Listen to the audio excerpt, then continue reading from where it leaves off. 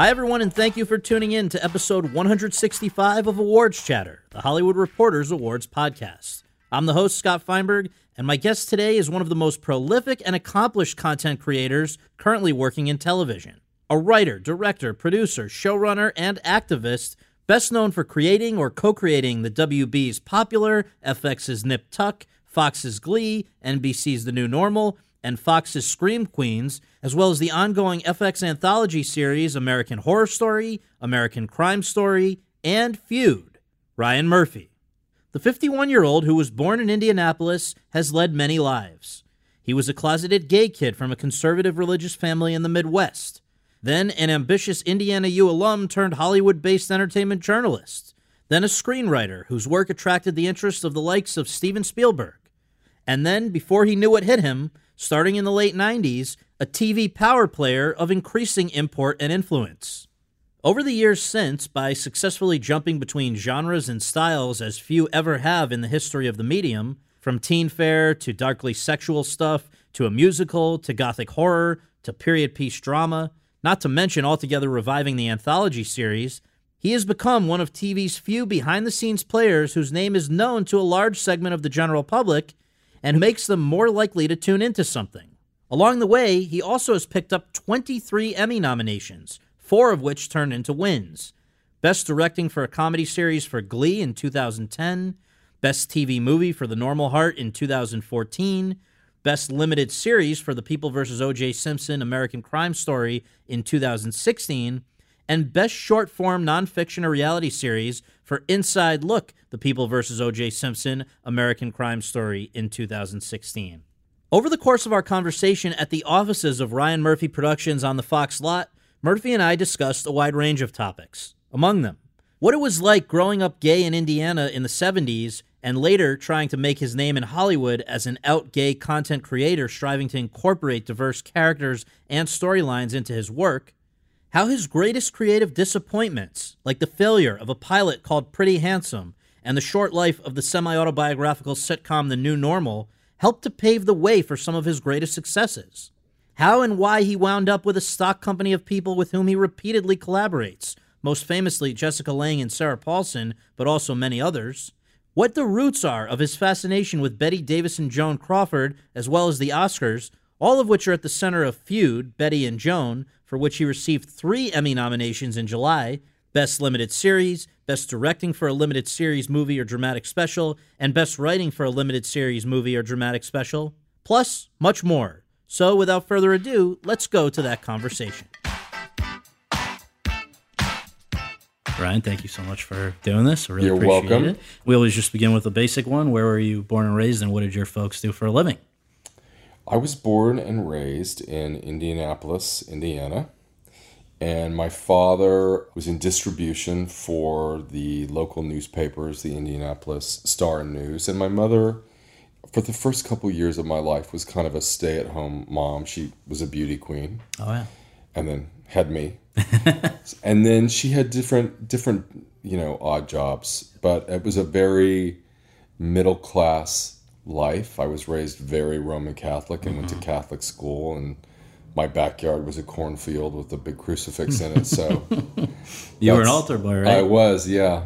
You, I guess, for reasons that I'll leave to you to share, you were obsessed from a very early age with, sounds like, film, TV, just all of it, right? I was, I really was. It was my grandmother was a big television and movie buff, and she spent a lot of time, raising me, and my mother was into it as well. My grandmother's tastes were much darker. She liked horror movies, and my mother liked Barbra Streisand movies, so I kind of got the whole gamut. But I really grew up, loving it and feeling that it was an escape from a very rigorous conservative life. I read a lot of Hollywood movie books and the making of books and biography books. There was a book that I had from the age of 4 on that was about the making of Gone with the Wind. I must have read it like once a month. I was obsessed with all that stuff. So for you, it was really just sort of a mental escapism, right?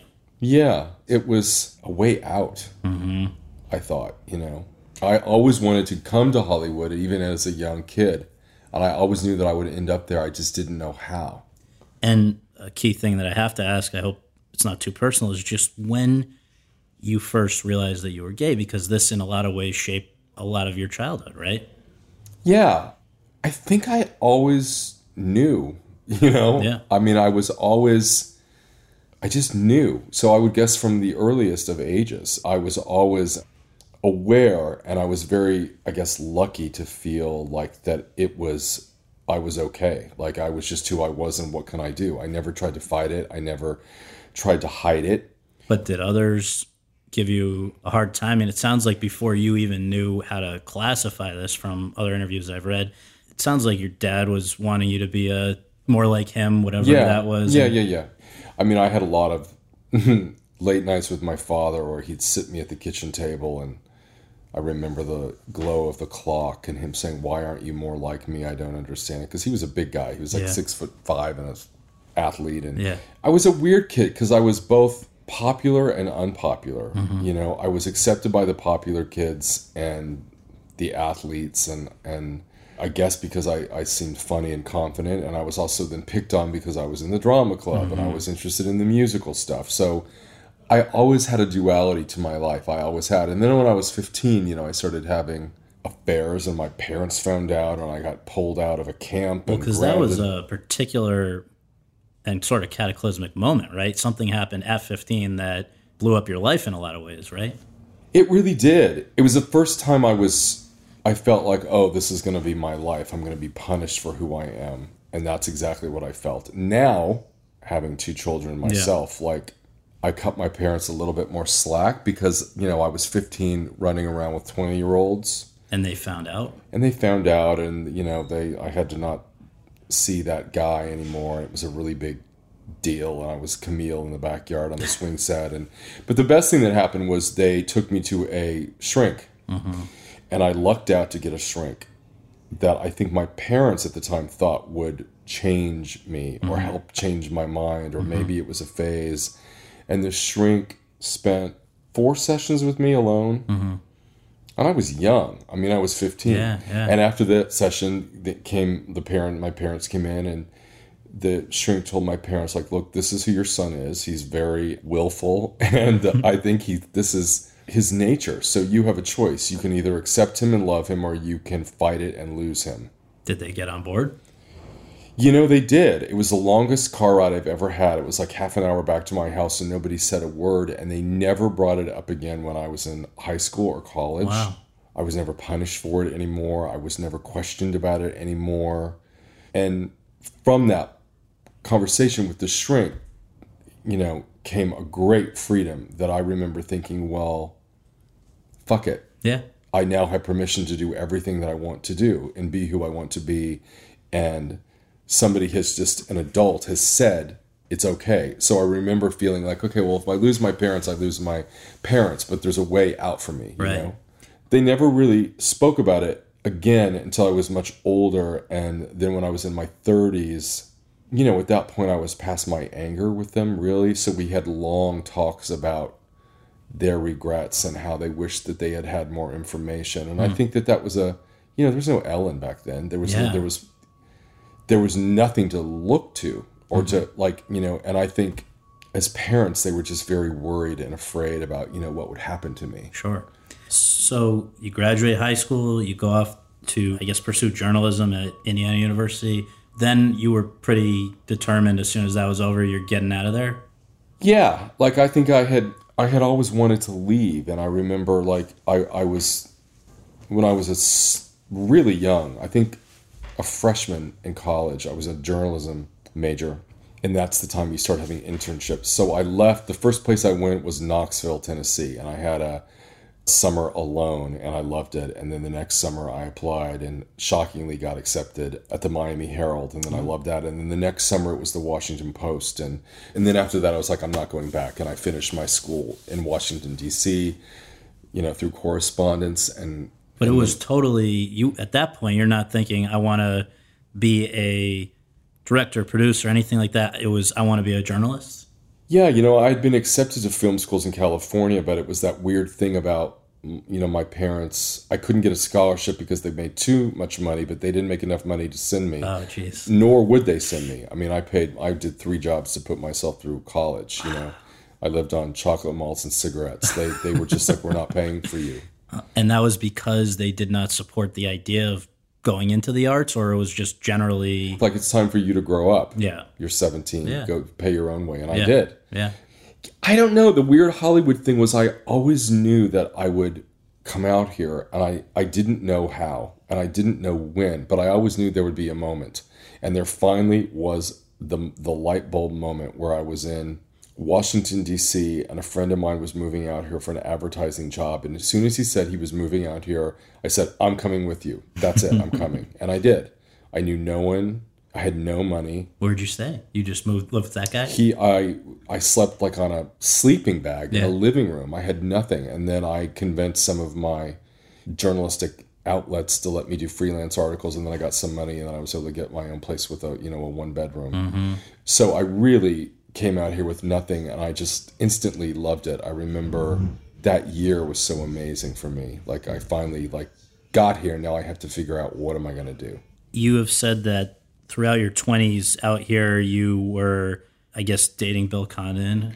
He lived next door to me when I finally got the place with the 1-bedroom that I could afford. Yeah. So these 2 guys who go on to such a exciting thing, I guess maybe he'd already started to? He had started to. He had been writing and directing sort of low-budget horror movies. And I think when I met him, he was getting ready to do a Lifetime movie, direct a Lifetime movie. Yeah. And he had a dog, and I had a dog, and we would walk our dogs, and that's really how we met. And then very shortly after that, we started dating and then moved in together in Silver Lake. And, Bill was 10 years older than me and was a really good teacher. Like, Bill is the one who taught me about Joni Mitchell and the New York Times. And at that point, I was sort of having a lot of success doing celebrity journalism, and it was going well. And this you were doing at Entertainment Weekly and then the LA Times, right? Mm-hmm. Yeah. So that was all simultaneous to dating Bill? Yeah, and I saw him struggling. Yeah. And, I saw him trying to break into the business. And I decided to, again, I was out here, and it was like, well, what am I going to do? When's my moment? What do I want to do? I didn't really know what I wanted to do, but I knew the way in was to write. So I would work all day and then stay up till 3 a.m, and I wrote a script, my first script, really. And the next thing I know, an agent read it, and then the next thing I know, Steven Spielberg called up and bought it. That was my... This is Why Can't I Be Audrey Hepburn? Yeah, never made, but it was a romantic comedy, and... Put you on the map? It did. I got, it was in all the trades, the big announcements, and from that, everybody sort of wanted to meet me because Steven had, bought it and loved it, and it had a very clever title, and I got to work with him on it, and he was very kind to me. And then I constantly, at that point, you can go in and you could... this was like 96. You could sell movie pitches. So that's what I did for like 2 years. I sold pitches. Pitch after pitch after pitch, and I just kept writing. And I realized at that point I didn't really want to be a writer, that what I really wanted to be was a director-producer. Mm-hmm. So while you're breaking through with that, I guess Bill is breaking through with Gods and Monsters, almost exactly the same time. And then it seems like, even though you're selling these film pitches, it seems like it became apparent pretty early on, certainly by 99, when Popular, your first series, went on the air, that you were gravitating more towards TV. Do you have any idea why, even then, before you were successful in TV, that was something that you were drawn to more than maybe film or theater? Well, I really loved the control of it. I remember I was very frustrated with the... when you're new and starting out, you do draft after draft after draft. Although I had a lot of great gigs in there that I learned a lot. Like, I got to do a draft of this Rupert Everett Madonna movie called The Next Best Thing, where, I was flown to New York every month to interview Madonna and then come back in and put things about her life in the script. So I learned a lot. But I was just getting frustrated with the draft after draft. And it was difficult. And for me, and then I got into the television thing, and I didn't even want to do it. My agent at the time said, well, this is not a movie, you should pitch this as a television show. And I did, and all 4 networks bid on it. This is what became called Popular? Yeah, and that was right during the era of Dawson's Creek, so everybody wanted that next teen thing, right? Yeah. So I did that, and I just loved the pace of it and the energy, and I liked creating something and writing something, and then you were shooting it a week later, and I liked the showrunner thing of it. I was very involved and still am, you know, in the costume design and like what color is the wallpaper and what's the, like all of that I loved because I wanted that control of my work, and sort of in television I got it. And once I sort of got, you know, that bug, I wasn't really interested in anything really else. I've sort of dabbled in film a little bit, but I don't find it as interesting. So it was liberating. And at that moment, once that show got on the air and I was a couple episodes in, I had been always waiting for a sign like, what do you want to do and how are you going to do it? Like, how are you going to get to LA? Well, I don't, blah, blah, blah. And then boom, I remember waking up one day and saying like, okay, well, this is it. And this is why I'm here. And this is what I want to do and what I'm going to keep on doing. And then I felt a great relief because I had a direction. And before I had just been sort of figuring it out, you know. Popular's on the WB from 1999 to 2001. And then by 2003, you were back on, I guess for the first time, FX with Nip Tuck. And I guess the question there is, that must have been an unusual pitch. And I wonder, you know, just what inspired it, how it was received. This is the first time that rather than doing a show, as was the case with Popular, that sort of fits an existing mold, you're going to kind of pave your own way here. And I would think at the beginning, now you've got cred doing that. But at the time, I'm sure there was plenty of resistance.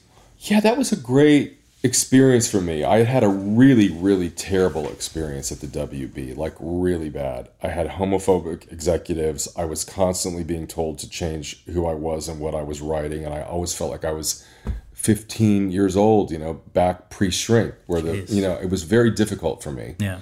And I kept trying and trying and trying. And for 2 years, was really marching to somebody else's, I think, drummer, because they'd say, well, Cancer worked on Dawson's Creek, so why don't you do that on your show? Don't do it, but be canceled. It was always that. Yeah. And I had an obligation to the actors, so I was trying and whatever. And it ended. And they canceled the show after 2 seasons. And I remember thinking, well, that wasn't a good ending. So what do I do next? And I really wasn't interested in that genre. You know, I was doing like a show about murderous cheerleaders. I was trying to write a satire of everything else that was on the WB, but they never figured that out. But it was a show about ambition, you know? Right. So I just decided, okay, well, what do you want to do and what do you want to be? You've got a foot in the door and your next move has to be pretty good. And I thought, well, you know, the person that I really love the most and admire the most was Mike Nichols. And at that point in my life and in my career, I was constantly doing that game that a lot of young people do, which is like, I want a career like X. I want to be like X. Now, of course, I'm like, I just want to be myself. But I didn't then. Right. And my favorite Mike Nichols movie was Carnal Knowledge. Yeah. And I remember watching for the millionth time Carnal Knowledge and then reading an article about plastic surgery. And in my brain, I'm like, well, what if plastic surgery, which nobody was doing on television except for a reality show called The Swan. Remember The Swan? Vaguely, yeah. I thought, well, what if I mix those two? And FX had just started. They had The Shield. So Joe Cohen, who's still my agent at CAA, marched me into Peter Liguori and Kevin Riley. And they heard the pitch and they're like, okay, well, this is great. And I was shocked that they were going to let me write it because it was so dark and different than anything I'd done. Of course, they paid me scale. Yeah. But I was thrilled to do it. And then we had all these different director candidates. And Peter and Kevin kept saying, they're not getting it. They're not getting what you're trying to do. And then Peter said out of the blue one day, would you consider directing it? And I'm like, well, I've never done that really before. I did one episode of Popular, but this is a big, expensive pilot. So then they said, well, why don't you prepare and bring everything in? And then I spent 2 weeks doing mood boards and sketch boards and all this stuff. And I came in and, they gave me the job on the spot. And that really became part of my directing career, showrunner, director that I loved, creating something and then directing it. And then that was just sort of the birth of a different part of my life and career. And then the show got on the air and then it did really well. And then it started to win awards. And it was a great entry point to becoming the me that I wanted to become, I felt. And you've said, I think the first award that you got, I guess, was for that at the Globes in like 2004 or something. And we'll come back to that in the context of Feud. But just that was just to give a sense of that you were personally gaining more traction, obviously. You have said, quote, I never would have had Glee or American Horror Story, which were the next two things, if I had not done this pilot that I had called Pretty Handsome, that I was sure was going to go, and it didn't go, and I was devastated at the time, but out of that came those two projects, close quote. So what happened there? Why did that not go, and then why did that lead to the other two going? Well, every great success that I've had in my life has come from a disappointment that I was devastated by, and then I sort of have to pause in the grief of it and think and be clear. Most recently I had that with OJ, The People versus OJ Simpson. That only happened because I had done, the Normal Heart for HBO and had a great relationship with them. And then I did a pilot called Open. And again, I was sure it was going to go. And then they did not want it to go. It was a very strange pilot with a lot of sexuality to it. And I was like, wait, you're kidding.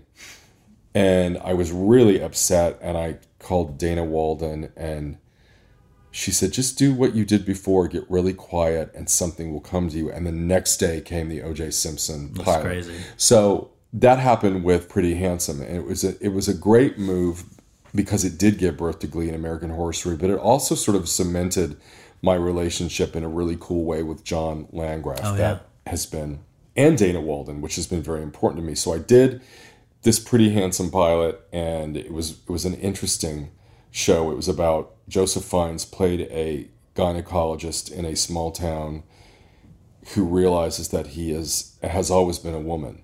So it was really dealing with transgender issues. And we made the pilot, and Carrie-Anne Moss was in it, and Jonathan Groff. It was the first time he was in front of a camera, I think. And I would just come off a lot of awards and stuff for Nip Tuck, and I did it, and I thought it was a go, and everybody loved it. And John just called me and he said, I just don't think that we're going to be able to do this one for various reasons, but a lot of it was very pushed and very racy, and it was a different era, and it didn't have, I think, a lot of support within the company. Because John at that time, that he was still always at FX. Yes. Okay. John took over FX, I think, my second year into Nip Tuck. Mm-hmm. But he handled himself in such a way that it wasn't like and I've had people who have not handled themselves with delivering bad news. Yeah. I don't know if we want to talk about that. So I knew that he felt bad about it, but he went at it with such honesty and such candor, and it put me into a lighter space as opposed to a darker space. So I had to examine, okay, why am I wanting to do that? Well, it kind of has the same tone as Nip Tuck. Maybe I need to grow and do something different. So what's different? And then within a week, I got a hold of an Ian Brennan script. It was called Glee. It was a movie script, but it was very different than what we did. I think in Ian's movie script, the Mr. Shoe, Matt Morrison character sold crystal meth or something. It was dark. But I just thought, what's not on the air is a family musical, and musicals have never worked on television. And what's not on the air is something optimistic. So I talked to Ian, and then I brought in Brad Falchuk, my writing partner, and I said, what if we just really try and do something that's in the tone of Singing in the Rain or something lighter? And that was one of those projects that every step along the way, people loved it, and but Dana and Peter Liguori, who was at that point then running Fox, got it on the air. And then it just, people saw it and found it, and then it just kind of exploded. And also, Pretty Handsome, I had a pitch called American Horror Story that I kept talking to Landgraf about, and he would say, I like it, but it's not ready. And there's something off with the idea. Keep working on it. So I finally then attacked that and got it to a point where it became an anthological series, and that was the every year we burn down the sets and start over. And he was like, okay, that's that. So from that Pretty Handsome melancholy came these two big hits in my career. Amazing. And they only happened, I think, because I was forced to get quiet and really say to myself, well, what do you really want to talk about? Well, with Glee, I want to just address first, because we should say this was on from 2009 to 2015, and I think for a lot of people was the first time that they were, Nip Tuck had been big, and inside the business, I think people certainly knew who you were, but there are not many producers and showrunners who Joe Public knows the name of even, and I think Glee made you one of them, right? Yeah. It was sort of a weird 4-quadrant massive success. And, it launched a tour, the merchandising, the music aspect of it, all of those iTunes #1 hits that we had. It was like a different animal, and I was sort of the face of it, I think, in a weird way, in terms of being the I believed in the message of it so much, because it was you know, Brad and E and I wrote it, but there was a lot of my childhood in there. There was a lot of the Kurt Hummel character, the show choir stuff was my, like, so. Well, we should say that for anyone who hasn't seen it, I mean, it's far beyond just being a musical. Also was a groundbreaker just in terms of introducing not only even LGBTQ things, but also everything disabled, just things that it was about as inclusive as any show had been up to that point. Well, that was the point of it. And, you know, it was a real reaction, too, that I had tried to do a lot of those things on Popular at the WB, and they were so terrified, and they would never let me do any of them. And now I had executives who would say, no, lean into that. Yeah. Do more of that. So between Dana and Peter and Gary and Kevin at that point, that was the year that Obama had just been elected, and then it was Glee and Modern Family back to back, and gay characters and gay situations were going into people's homes. And I do think that I believe in that idea that if you know people who are different from you and you can become friends with them, it will maybe help change your mind. And a lot of people's friends are television characters. So I feel like it launched a lot of conversation that I was very proud to do. Absolutely. And you have said of the show, quote, I guess in a weird, twisted way, I was trying to relive the childhood I never had, close quote. So was it felt like a particularly personal thing for you, particularly during those, I guess you were most involved during the first 2 years, but why was it the way you described in that quote? Well, I think it was a blue sky show. And I think that sort of, it was a show where the underdogs would always win.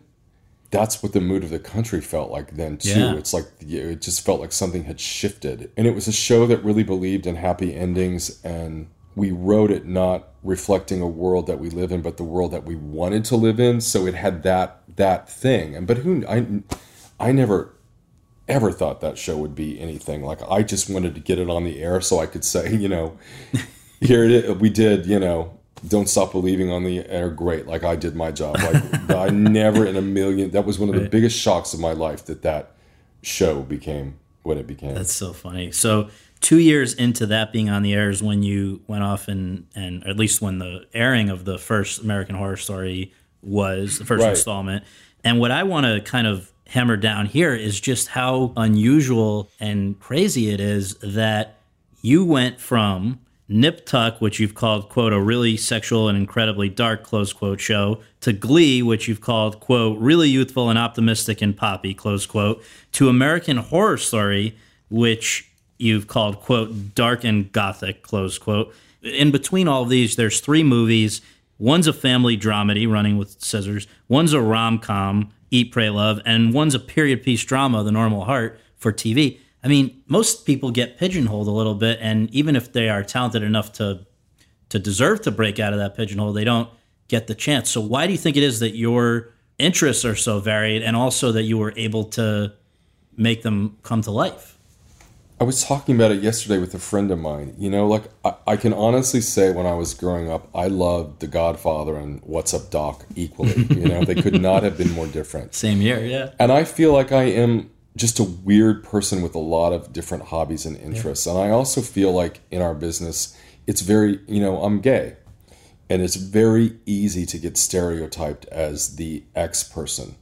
I haven't really done it by design. I've just done it because, like, okay, if I dabble in one pond for too long, I want to try a different water temperature. But I think that I love all different genres, and I just sort of bounce around between them because it keeps things fresh for me. And I guess maybe subconsciously in the early days, it was a way for me to not be stereotyped when I have felt as a minority that I'm so stereotyped. So I think unconsciously that was the choice. And now I would say it really is by design. I mean, I really love it. Like, I'm doing so many different things now. I'm doing, you know, American Horror Story, and then we're doing the Versace stuff, and then we're doing Pose about the ballroom Trump years in New York in '86, and then I'm doing 911, which is about, you know, with Angela Bassett, about first responders. So they're, you know, firemen and police detectives. So it's a very all incredibly different.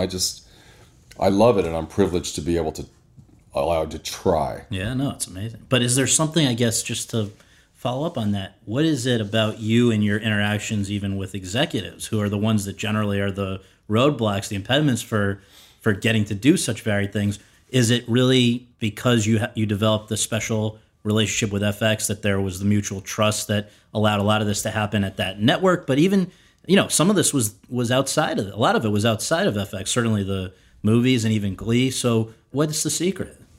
I don't know if there is a secret other than when I do these things, what I try and do is with my partners, be it Peter Rice or Dana Walden or John Landgraf or Amy Pascal or Michael Lombardo and Richard Plepler like at HBO, I just tell them this is why I really dig this thing. This is what turns me on about this idea.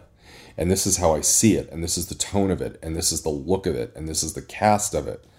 And I feel like it's my job to sort of let them know why I'm excited. And I guess because I've had enough things that have worked, they're like, okay, we'll try it. Yeah. Not everything does work, but I've had enough things that shouldn't have. A musical comedy on a network should never have worked. We were thrilled enough that it did. Right. An anthological horror show should never have worked. It did. The Normal Heart was in development hell for 30 years. We got that made and it was successful. So I don't know. I'm lucky enough that that's the victory of my career, I think, is that I've been super, super fortunate to find mentors and executives in my life who have said, okay, you're so fucking weird, but we're going to take a chance on you. And they have. Right. And it's fun. But there's got to be something also, I think, about you that engenders trust and loyalty, because even if we just look at the actors that you've worked with, and a lot of this was within the American Horror Story anthology series, but then a lot of this extends beyond it. You've worked with a lot of the same people many, many times. And let's just list for listeners, the queens of your stock company, I guess, are Jessica Lange and Sarah Paulson. But beyond that, Julia Roberts, Kathy Bates, Frances Conroy, Angela Bassett, Evan Peters, Lily Rabe, Dennis O'Hare, Matt Bomer, and the list goes on in terms of people who you have worked with on multiple occasions, multiple projects. Was that always sort of something that you wanted to emulate? I guess there are people like Woody Allen or Scorsese or people who have done that to one degree or another, or did it just work out that way for you? I think it comes from me having a sense of I wish that I had a more of a close-knit family growing up and was maybe felt a part of a community growing up, and I didn't. So I guess it's come from my want to have a family. Yeah. And I like working I have the same collaborators, behind the scenes as well. I like working with people over and over again, because the more you do it, the better your shorthand is. And the better your shorthand, the better you can communicate. And, they're all world-class artists. And the thing that I think they like working with me is because, at least they've told me, is that when you're like an actor or you're a cinematographer, it's very rare for somebody to say, well, what do you want to do next? What's your dream? And I do that with people. I'm really interested. Like, okay, Jessica, what have you always wanted to play? Or Sarah Paulson, what have you feel now in your career that you have not played that you want to? Or what's a great collaborator you want to work with? For example, Sarah this year was very active on the show. She has many, many scenes with the character. And I said, well, who do you want to work with? And she said, I want to work with Allison Pill. And I'm like, done. So I called up Allison and told her what it was. And she said yes. So that was Sarah's idea. And I think that when you empower people to have a say in their own creative lives, they like to return to that space, But you also imagine them outside the box. I mean, the way I understand it, you were the one that initiated the idea of, hey, let's have Sarah Paulson play twins. Yeah. Just some of the more out there parts that these people have played, that you've asked Kathy Bates to have a beard, and just all kinds of things that I'm sure I can say with quite a great deal of confidence nobody else ever asked them to do. I mean, maybe their initial reaction to some of these ideas was not, well, I'd be curious. I mean, you go to them with some weird stuff, but it ends up you deliver. Yeah. I mean, nobody's ever said no. Yeah. I think they trust me at this point, and I feel like that they like being in a dangerous comfort zone. And they know I go through every frame of the footage and I protect them. I try and get them as much as I can. Particularly women. I'm trying to get them the titles and the money and the credit because I think they deserve it. So right off the bat, there is that, I like writing roles for women over 40 because I don't think the industry services them. And they're great, and they're still great, and they were always great, and they have so much to give, and they're wonderful people, and we don't do that to men. So I've always been very confused about that. So that's in the water too. Yeah. I think also my company now, in the past year, we've been doing this thing. I have a foundation called the Half Foundation, and 50% of all the directorial slots go to women, and that goes all the way down to the crew. So I feel like people now feel like that I see them and that I'm interested in their well-being and I take care of them. And that's really what I want to do. I think they're all national treasures in their way. And it's such a great gift, to be a fan of Kathy Bates and then have Kathy saying, like, people don't write for me anymore. And I said, well, I'm going to. And then boom, No, it's great. It's really rewarding. It's crazy to think that really before you, for a period of years there, Jessica Lange, even with her 2 Oscars, or Kathy Bates with her 1, or a number of these women, Angela Bassett, you didn't see them all that much. And so I'm sure that you've kind of given them a new lease on life as an actress. I think so, but I'm like the world's biggest fan, I reach out to people that I just love, and I'm like, okay, you're not leaving the room until you agree to do this with me. And I've done that with a lot of people, all of the people that you named I've done that with, and I keep doing it with other people. I just love that part of my life.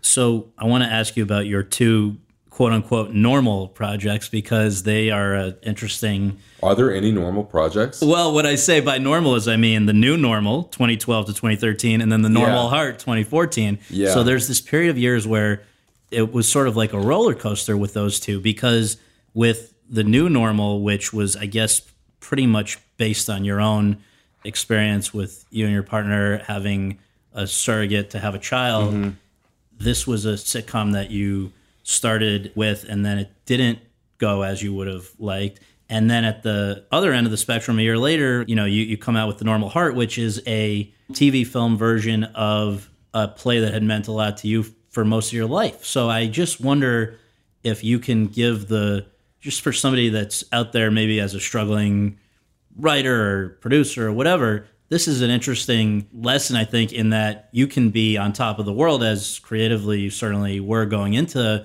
new normal, and then still run into bullshit in a way there. But on the other hand, you can bring to fruition something that you wanted to do your whole life right after that. So maybe just as a little microcosm of the creative roller coaster that sometimes people go on, can you talk about those 2 back to back? Yeah, I remember that period of my life as, I had been married, I had just had a baby. The new normal was very loosely based on my life, but I thought it was provocative, and I wanted those characters to be on television, and I wanted people to understand the humanity of that situation, not just for the 2 gay parents, but also the surrogate. And, it was on the air for a year, and it was not a pleasant experience working there. I loved CBS? It was NBC. NBC, I loved Jennifer Salke. But, it didn't do huge numbers, but I thought it did okay, and I had high hopes for it. I thought it was going to be that thing that was going to catch on, and they told me that it was coming back, so I trusted them and believed them, and then suddenly I got a call saying it wasn't. So I felt very, upset about it. It was a very different way, for example, than John Landgraf had called and said, I can't do this, and here's the reason why. Right. You have dark days and you have dark moments when things like that happen and you trust people and then suddenly you feel betrayed. And I always just feel like in show business, the best thing you can do is be a straight shooter and say, this is the truth. Because you always get caught in a lie and it never works out. So I learned that from that experience. But the other thing that I learned was, again, from every great failure comes some new breath of life, I got to do The Normal Heart. I got to sort of work with Larry Kramer on that project, and it was his passion. It took him 30 years to get it made, and we got it made at HBO, and they were great about greenlighting it and supporting it, and Richard Plepler was amazing, and Lombardo was amazing. So that's the game. You can't win every single time. Nobody ever does. And I always say that the only difference between me and the 10 guys that were and women who were in my writing group when I first started out here in Hollywood is I'm the only one of those people who just didn't take no for an answer and didn't become devastated over the rejection. And I think that's because I grew up, I would get pushed down, and what are you going to do? You're going to stay in the ground? No, you're going to get up, and you're going to keep going. And I've always had that philosophy, like, okay, well, that didn't work out, and it hurt. Okay, so what's the next thing that might? And I never, looking back on them, I always get confused because I feel exactly the same way about my failures as I do about the successes. I feel like I learned a lot, and I met a lot of people that I love, and some of those people I get to keep bringing along the way, you know. From the New Normal, I got Andrew Rannells. Yeah. So we're still great friends, and we're working together, and we're doing these things together. So maybe that's all I was supposed to get out of it. And I found out what I don't like to do is I don't like to do a half hour on NBC. Never going to do that again. That is not ever happening. So, you know, I found that to be interesting. Like, okay, but I didn't know that when it was happening. No. But all I can say to people, and I, you know, when I lecture and do colleges and stuff and all that stuff, and I say that to young people, it's like, don't take anything here personally because it's called show business. It is a business. There are metrics of success that you must hit, and sometimes you're lucky enough to hit it, and sometimes you aren't. And so it does hurt, but dust yourself off and keep on plodding. That's what I've tried to do. Oh, that's great advice. And, you know, another thing that the New Normal and the Normal Heart have in common, along with a lot of almost every one of your other shows or films that you've had the creative freedom to do something with, that sounds like Popular would not have been one of those, is they bring in gay themes and subject matter and characters. And I just wonder, being a gay man who's grown over these years and shows that we've been talking about to be in a position of power in the business, do you feel a sense of responsibility to tell those stories and make sure that they're a part of whatever project you do, even if it's something that's not directly about gay subject matter in the way that the Normal Heart might have been? It still shows up in other shows and films of yours. So I just wonder, is that driven by a sense that you've got to kind of deliver because you can? It doesn't. It really just comes from this feeling that I have of this is who I am. This is what I know. This is what I'm interested in. I never hear African-American showrunners ask, well, why do you have black characters in your show? But I do hear gay showrunners ask that. And it for me, I'm not trying to prove anything. I'm not trying to do anything but project back to the world a world that I either see or that I want to see or that I wish was different or that I think is fine. So I'm really just writing from a personal place, you know? Mm-hmm.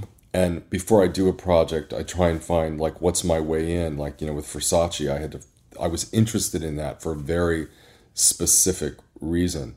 So it's just very organic.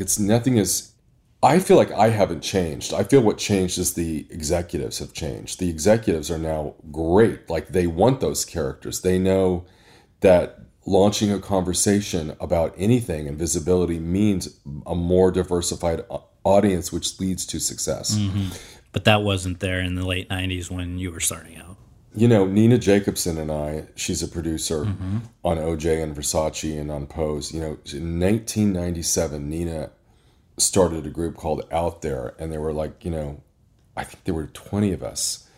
And that was a period of time in this town where you could be fired if you were gay. I knew agents who were fired because they were gay and too flamboyant.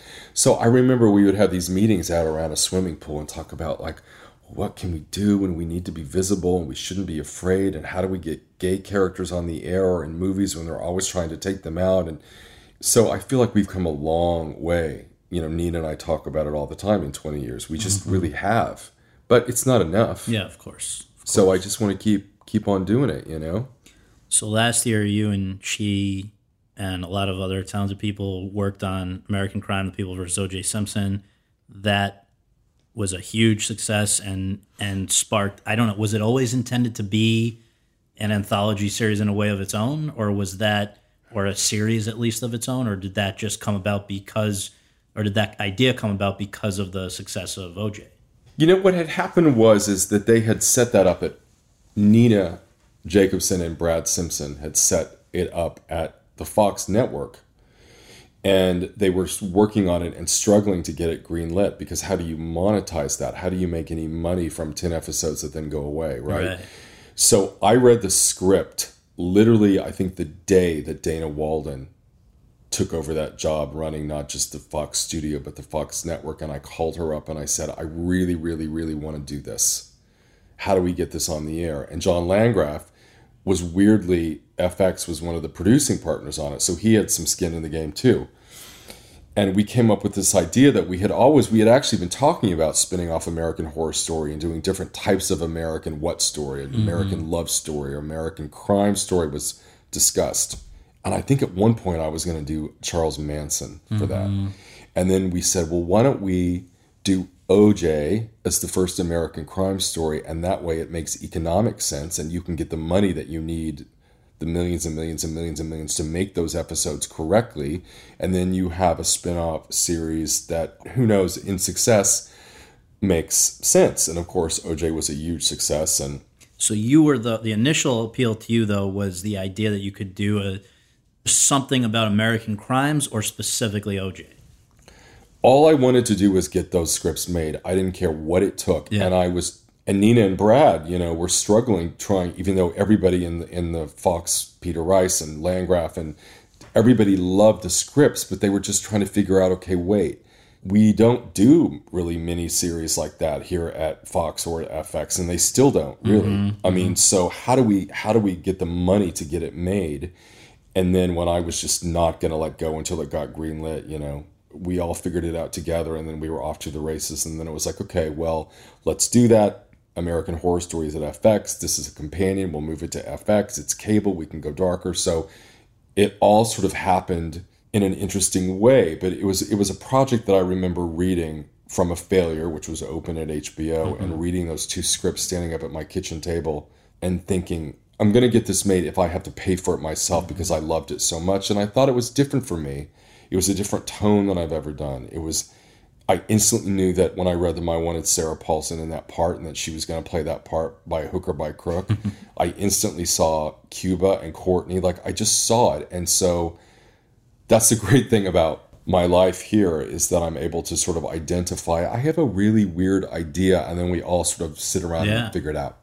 So that brings us to 2017 and to Feud, Bette and Joan, which let's just start out by reading back to you something that the New York Times ran in March. Quote, "You could write a history of women in Hollywood in its glory and shame and with all its attendant ageism and sexism by charting Davis and Crawford's careers. In Feud, Bette and Joan, Ryan Murphy does just that," close quote. So I'd like to ask you, what was the driving reason for doing this? Was it because you saw these women as sort of a microcosm of the sort of sexism that continues to this day, or was it really specifically that you loved the story of these two women?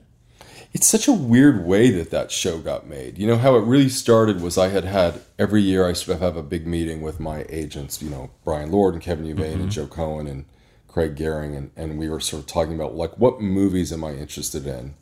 And then I always talk myself out of it because I'm much more interested in television shows. Yeah. And Brian Lord and I were talking about a really great book that featured a feud between Tommy Tune and Michael Bennett back when they were doing Dreamgirls and Nine. And I said out loud, oh God, I wish I could watch something every week that had the power and pain of a feud. And Brian said, well, why don't you do that? So then for a while I was going to do Tommy and Michael, but that was very complicated because you needed to buy the rights to those musicals, and I didn't want to do that. But then I remembered, wait a minute, Dee Dee Gardner and Brad Pitt and I have been working on this script that we own, that we bought outright, called Best Actress, about Bette Davis and Joan Crawford making Whatever Happened to Baby Jane and Onward. And I thought, well, that would be an amazing first feud. And you, we should know, have been, like me, an Oscars obsessive since you were a kid, right? Obsessed. I had Oscar slumber parties at 7 years old.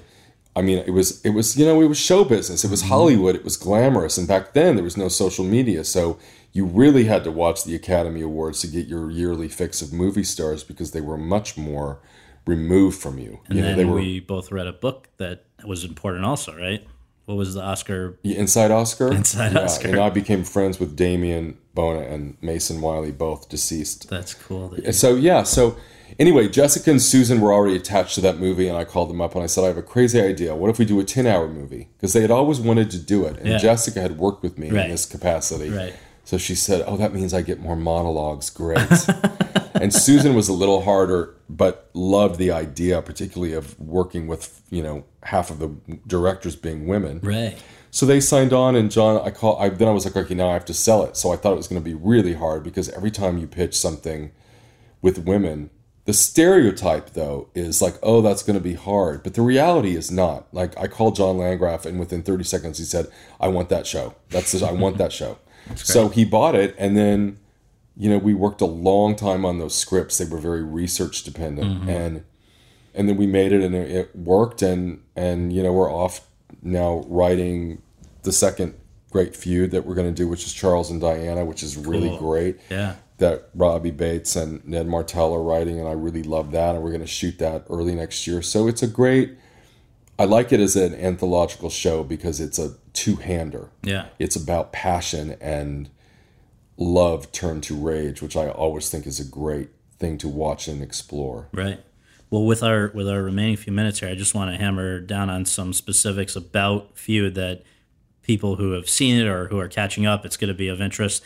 Obviously, this is a show that deals with two Best Actress winners playing two Best Actress winners. Some people, obviously, I think probably maybe the most common question I would guess you've gotten is, did anything on your set resemble the horrors that you chronicle in your film, and just the tensions that came about for Bette and Joan being in a very similar dynamic? It sounds like, from everything I've ever heard you say, it was a perfectly pleasant experience. It really was. Yeah. I mean, it was a love fest because Jessica and Susan had been through it all, They didn't come up in the studio system, so They were never pitted against each other. They had known each other and had wanted to work together for a long time.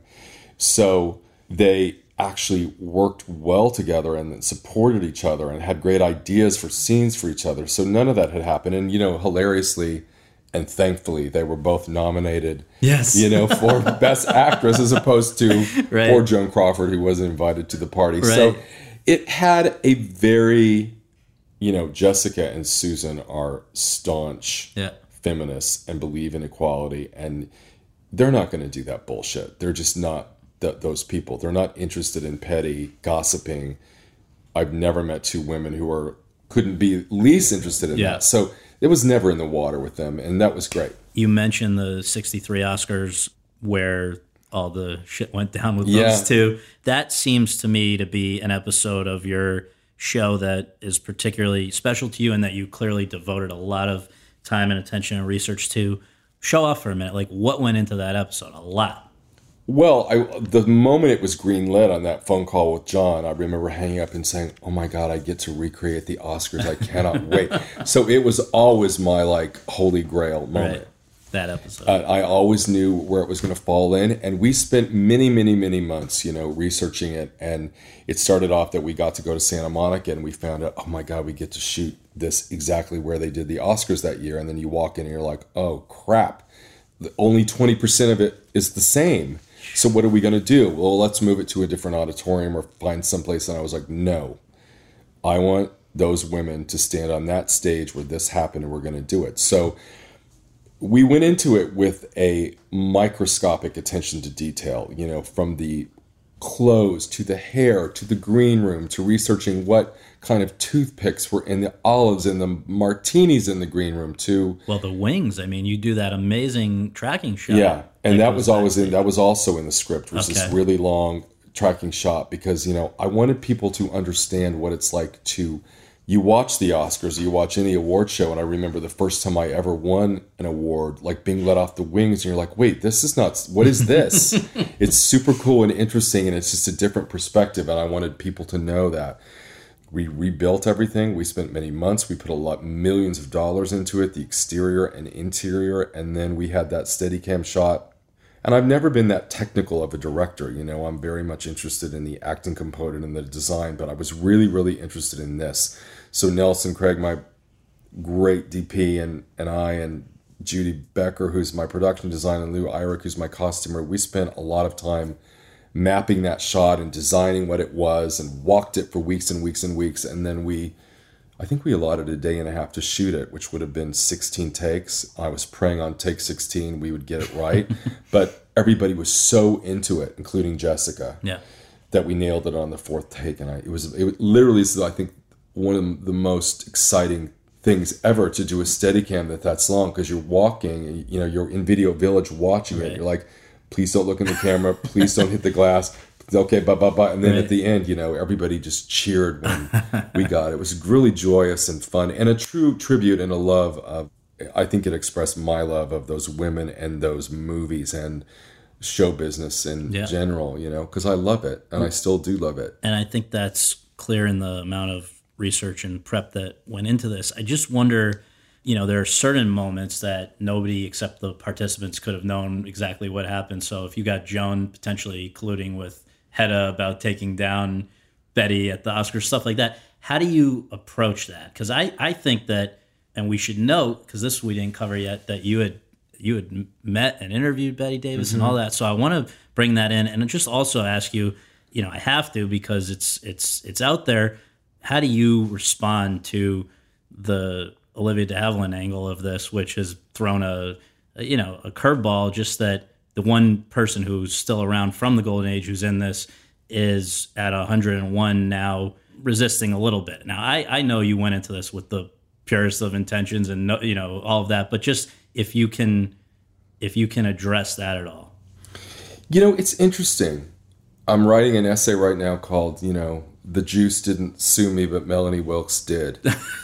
And I think that's going to end up okay, because here's the thing. I think whenever you do, first of all, the thing about Olivia de Havilland is, I'll say, is, I have utmost respect and love for her, and I've loved her since I was a little kid.